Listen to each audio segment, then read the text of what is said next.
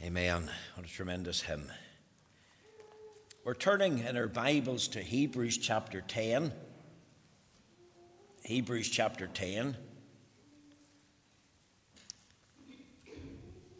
We're going to read from verse 19. Let's hear God's word. Hebrews chapter 10, verse 19.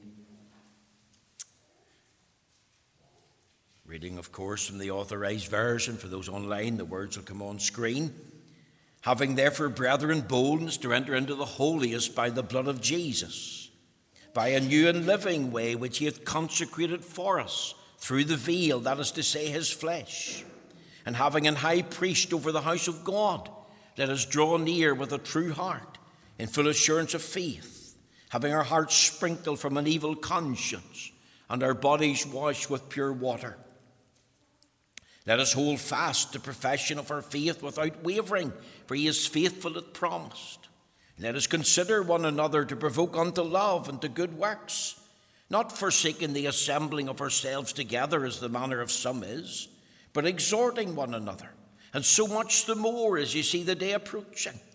For if we sin wilfully after that we have received the knowledge of the truth, there remaineth no more sacrifice for sins, but a certain fearful looking for of judgment and fiery indignation, which shall devour the adversaries. He that despised Moses' law died without mercy under 2 or 3 witnesses.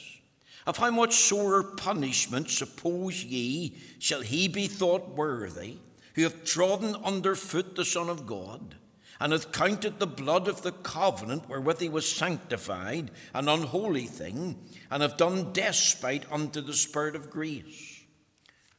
For we know him that hath said, Vengeance belongeth unto me, I will repay, saith the Lord. And again the Lord shall judge his people. It is a fearful thing to fall into the hands of the living God.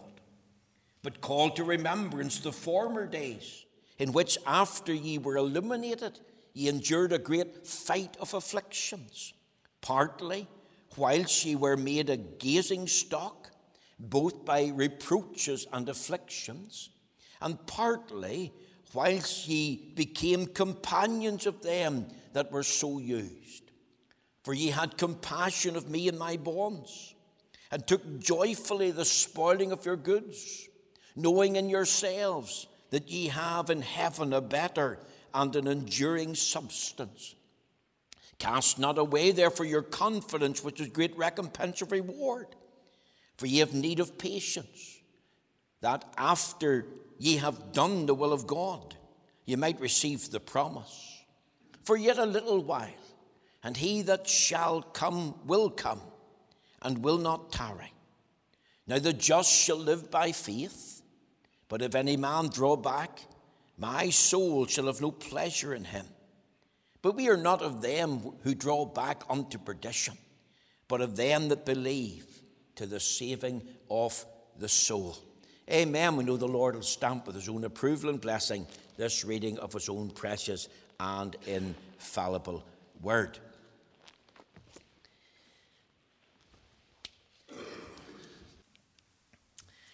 Now, my text this morning is taken from Hebrews chapter 10, verse 35, and I've entitled today's message, The Christian's Enduring Confidence in Christ.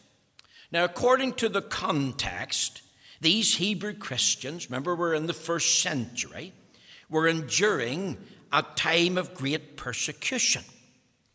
It says in verse 33, partly whilst ye were made a gazing stock, both by reproaches and afflictions, and partly whilst ye became companions of them that were so used. This was indeed an awful ordeal of terrible affliction for God's people. Now, thankfully, none of us to date have had to experience this kind of persecution. Yes, we face reproach, ridicule, rejection. Most of us have had false things said about us. We have been slandered. We have been accused in the wrong, mostly by people who have been motivated by a spirit of jealousy and envy. But none of it could legitimately be called persecution, because we have never been beaten almost to death. We haven't been arrested.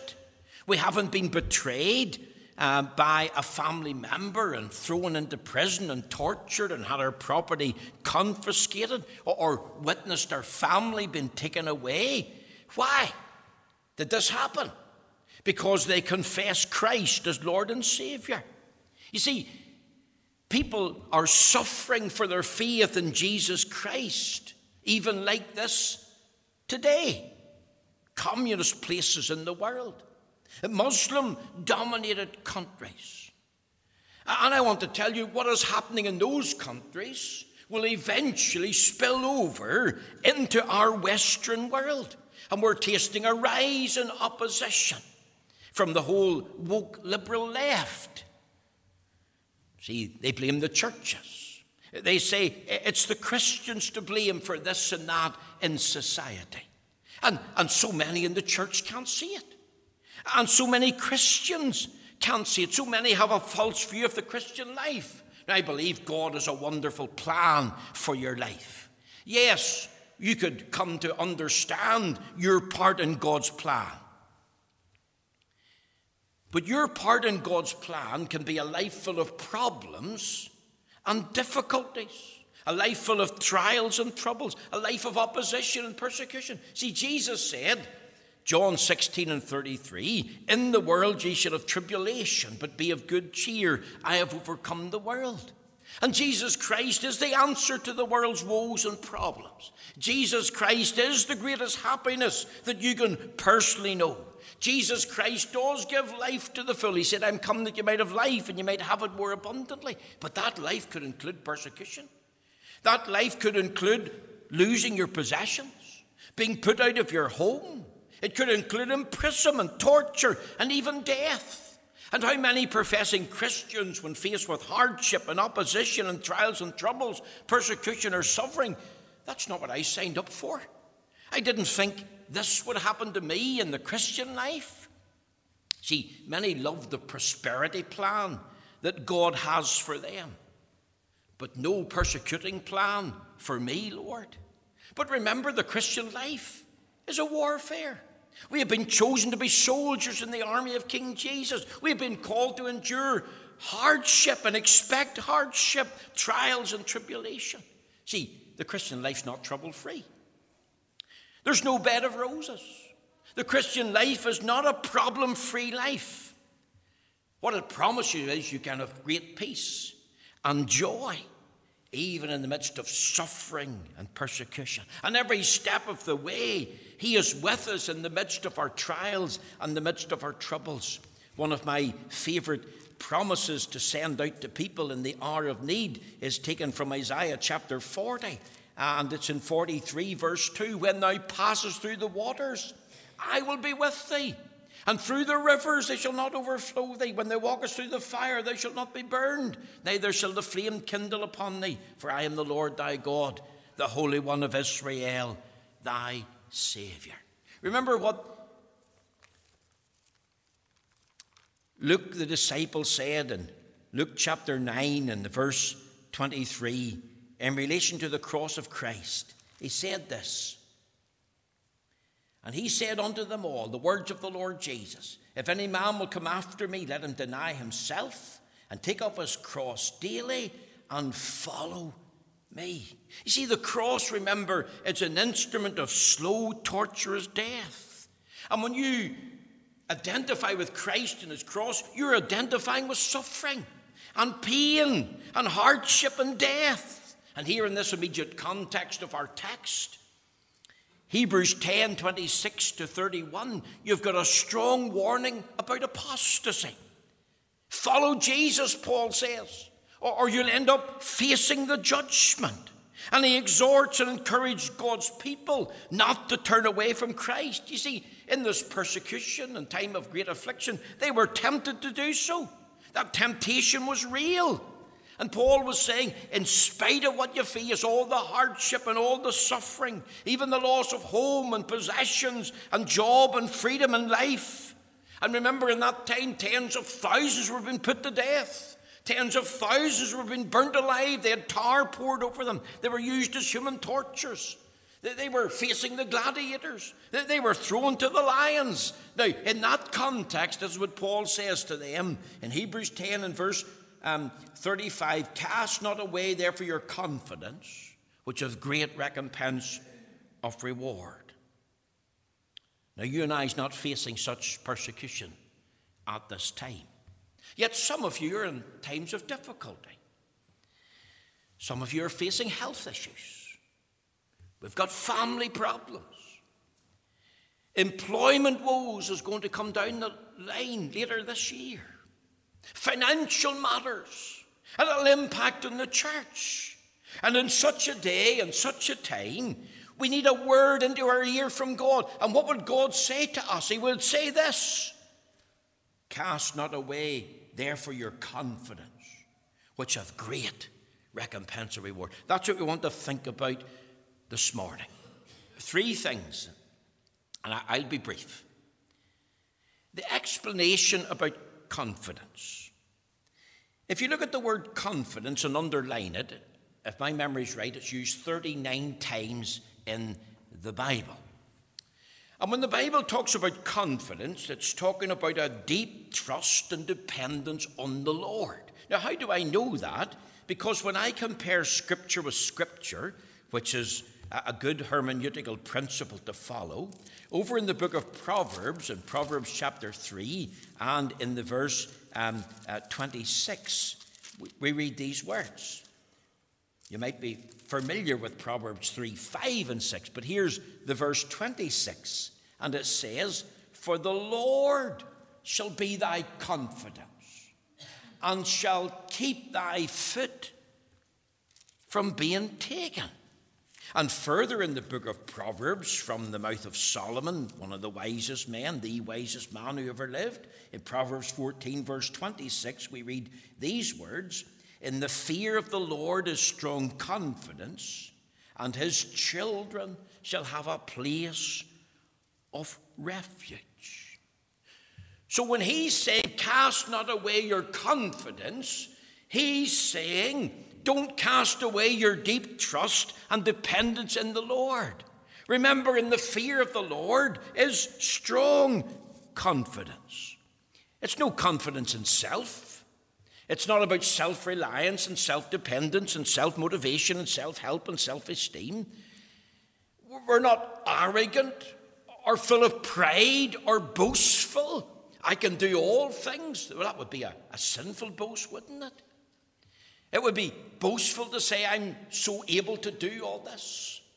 And I'm so great. And I'm so strong.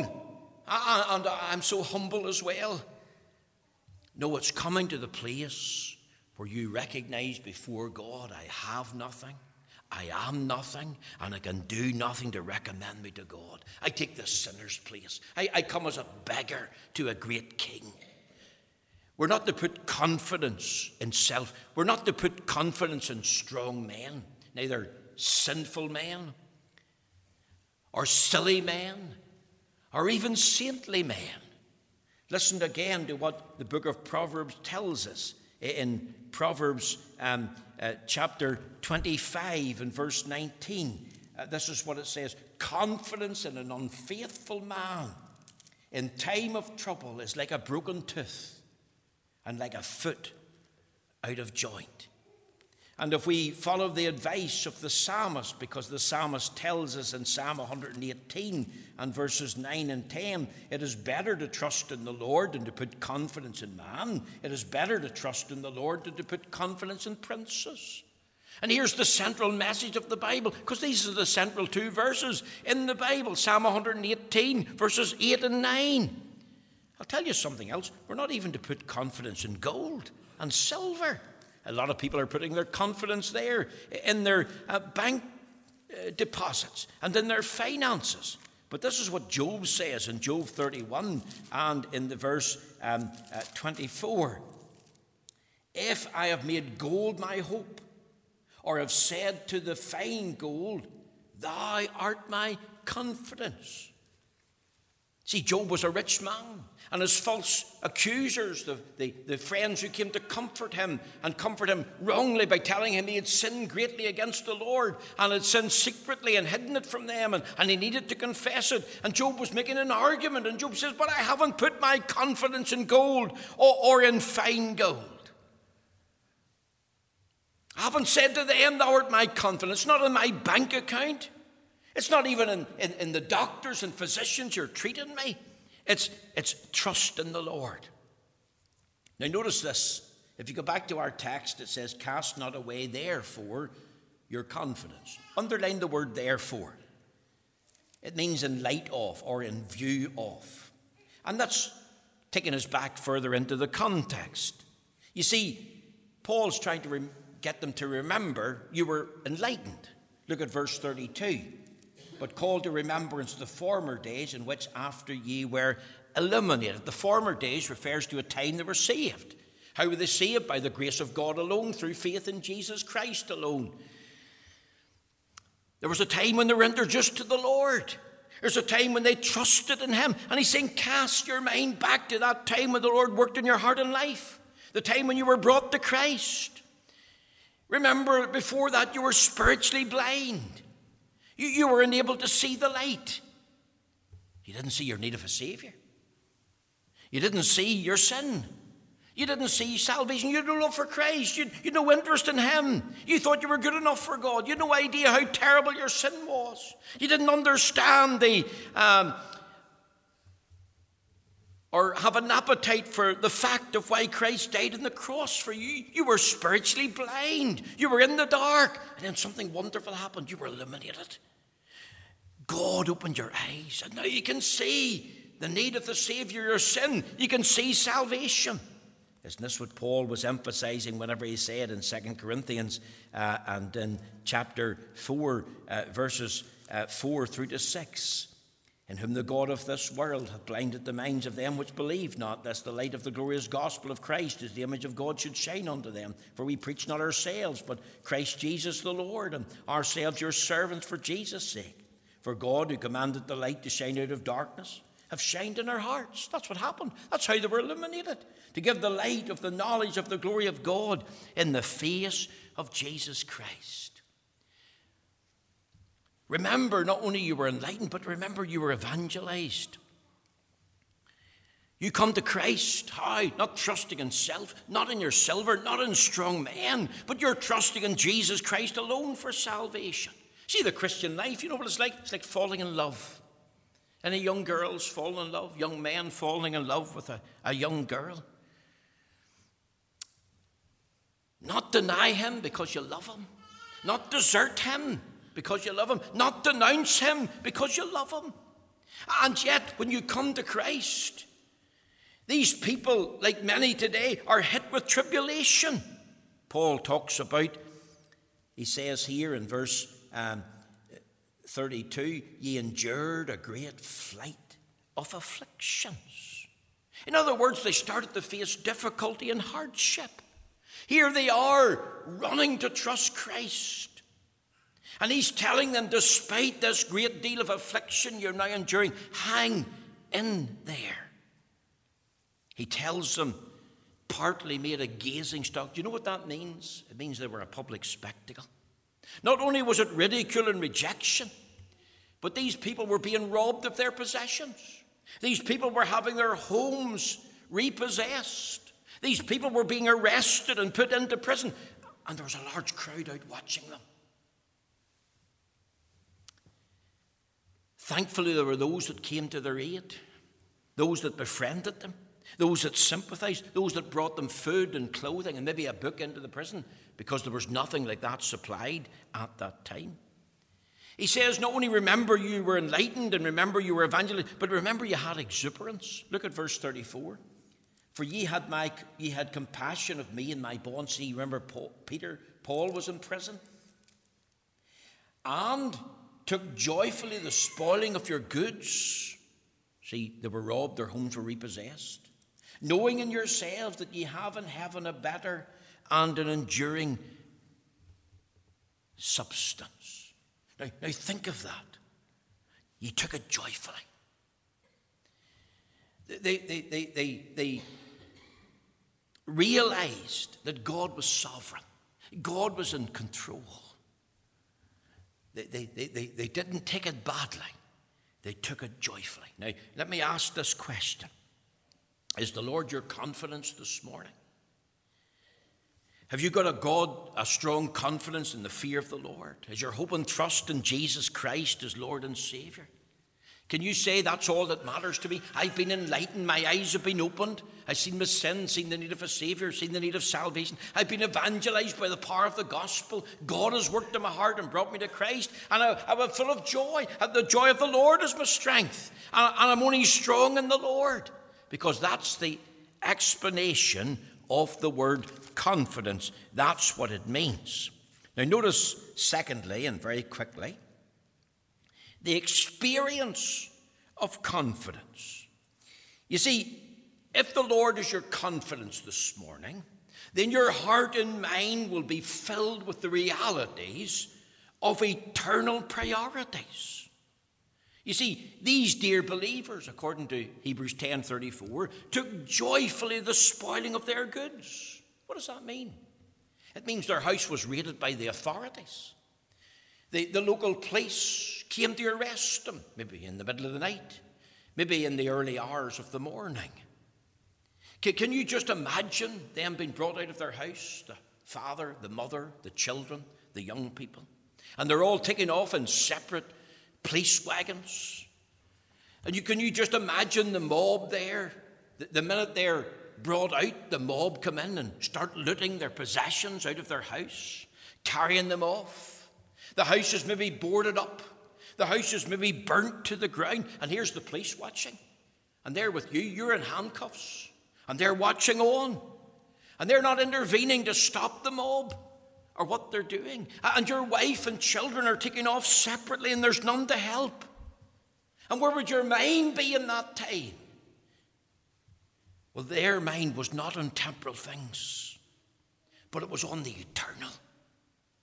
Because the Bible tells us here, knowing in yourselves that you have in heaven a better and an enduring substance. They knew from the scriptures that God had a home for them in heaven. They knew that God had a better and enduring substance for them. Doesn't the Bible talk about treasure in heaven? Remember the Lord Jesus, the Sermon on the Mount, Matthew chapter 6 and in the verse 20. He made this tremendous statement. Think of these words. But lay up for yourselves treasures in heaven, where neither moth nor rust doth corrupt, and where thieves do not break through nor steal. For where your treasure is, there will your heart be. Where is your treasure today? Have you got treasure in heaven? Because you've discovered the treasure in the Holy Scriptures. For the law of the Lord is better unto me than thousands of gold and silver. And how did David find the treasure? Matthew went out the door. Glad he came back. He went into the kitchen. He looked different places, but he couldn't find it. You know why? Because he said no to the map. The map was here. I had it in my hand. I asked him, do you want the map? No.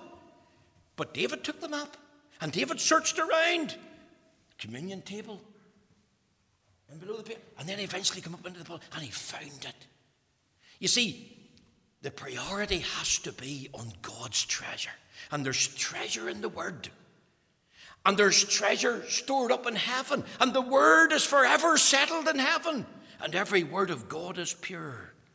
And you know, from the Word of God, you can enjoy a golden pardon, forgiveness of all sins, of thought, word, and deed, a great peace, a godly purpose, a gifted power. See, Jesus is in heaven and he's going to prepare a place for you if you're in Christ. And one day he'll return to this earth and give you a new body like unto his body in the resurrection. And he will restore all things. Their heart and mind was full of the eternal things in heaven. Their heart and mind was full of the fear of the Lord.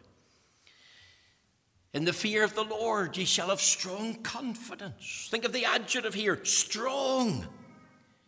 If you have the fear of the Lord, you'll not be afraid of men. Or you're going to be made as a gazing stock, a public example. And why do we put up with these things? Well, why not just decide to blend in with the crowd? Be one of the boys or one of the girls. Because your focus is not about pleasing self. It's not about pleasing society. It's about the fear of the Lord, the fear of Jesus Christ. Is your heart and mind full of putting God first? Matthew 6:33, but seek ye first the kingdom of God and his righteousness, and all these other things shall be added unto you. Have got a love for the Lord? Do you love him with all your heart, soul, mind, and strength? Is that your chief motivation? The central thing in your life, the Lord first? And if you have a love for the Lord, you'll have a love for your neighbor, saint or sinner. See, these people were treated badly. And they were treated badly because of Christ. And in their heart and mind, they put the Lord first. And in their heart and mind, there was a submission to the will of God. Listen to verse 36. For ye have need of patience after that ye have done the will of God. See, the will of God was brought in. And it was the will of God that some of them were put in prison. Some were not. Some were put to death and some were not. Some had all their possessions taken away and others had not. Why? Because God has a purpose. And God is sovereign in the outworking of his purpose. And it's not the same for all. And yet Paul says, and we know that all things work together for good to them that love God. To them are the called according to God's purpose. And you know, when you're facing trials and trouble, difficulty, isn't it so hard to submit to God's will? We question his love. We question his wisdom. We question his justice. We question his power.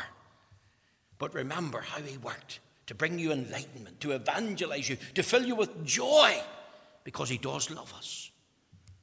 He has opened our eyes. We have joy in the knowledge of him. He is faithful. He will keep you. He'll fill your heart and mind.